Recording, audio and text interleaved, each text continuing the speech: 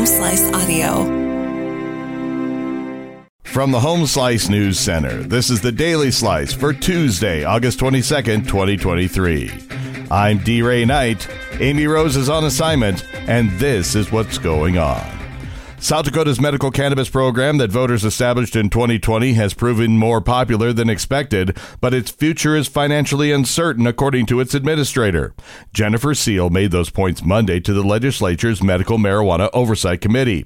Seal said the original projection was that the State Department of Health would issue 6,000 patient cards by the third year of the program. The department had already issued 11,437 cards through a year and a half. The unknowns she identified were when the patient pool will be saturated, whether the number of establishments will get smaller — there are currently 139 licensed establishments — and what will be the cost to enhance software systems used to track patients and purchases.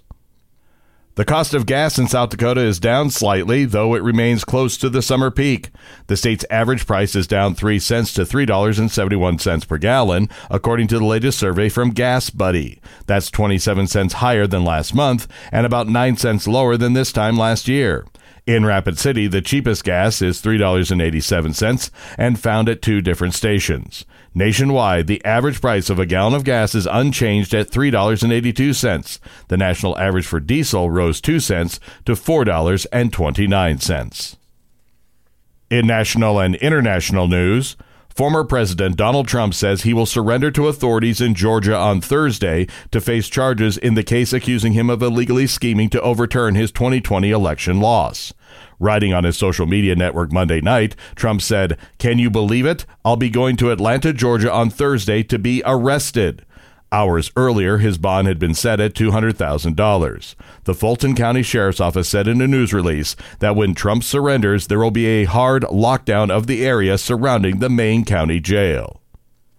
President Joe Biden has told survivors of Hawaii's wildfires that the nation grieves with you. He promised that the federal government will help for as long as it takes Hawaii to recover from the deadliest U.S. wildfire in more than a century. Biden arrived in Maui on Monday, 13 days after the wildfires ravaged the western part of the island. At least 115 people were killed. The president was met by a handful of protesters who felt his response to the disaster was too slow. Biden and his wife Jill surveyed the devastation, were briefed by state and local officials, and met with survivors and first responders before returning to the mainland.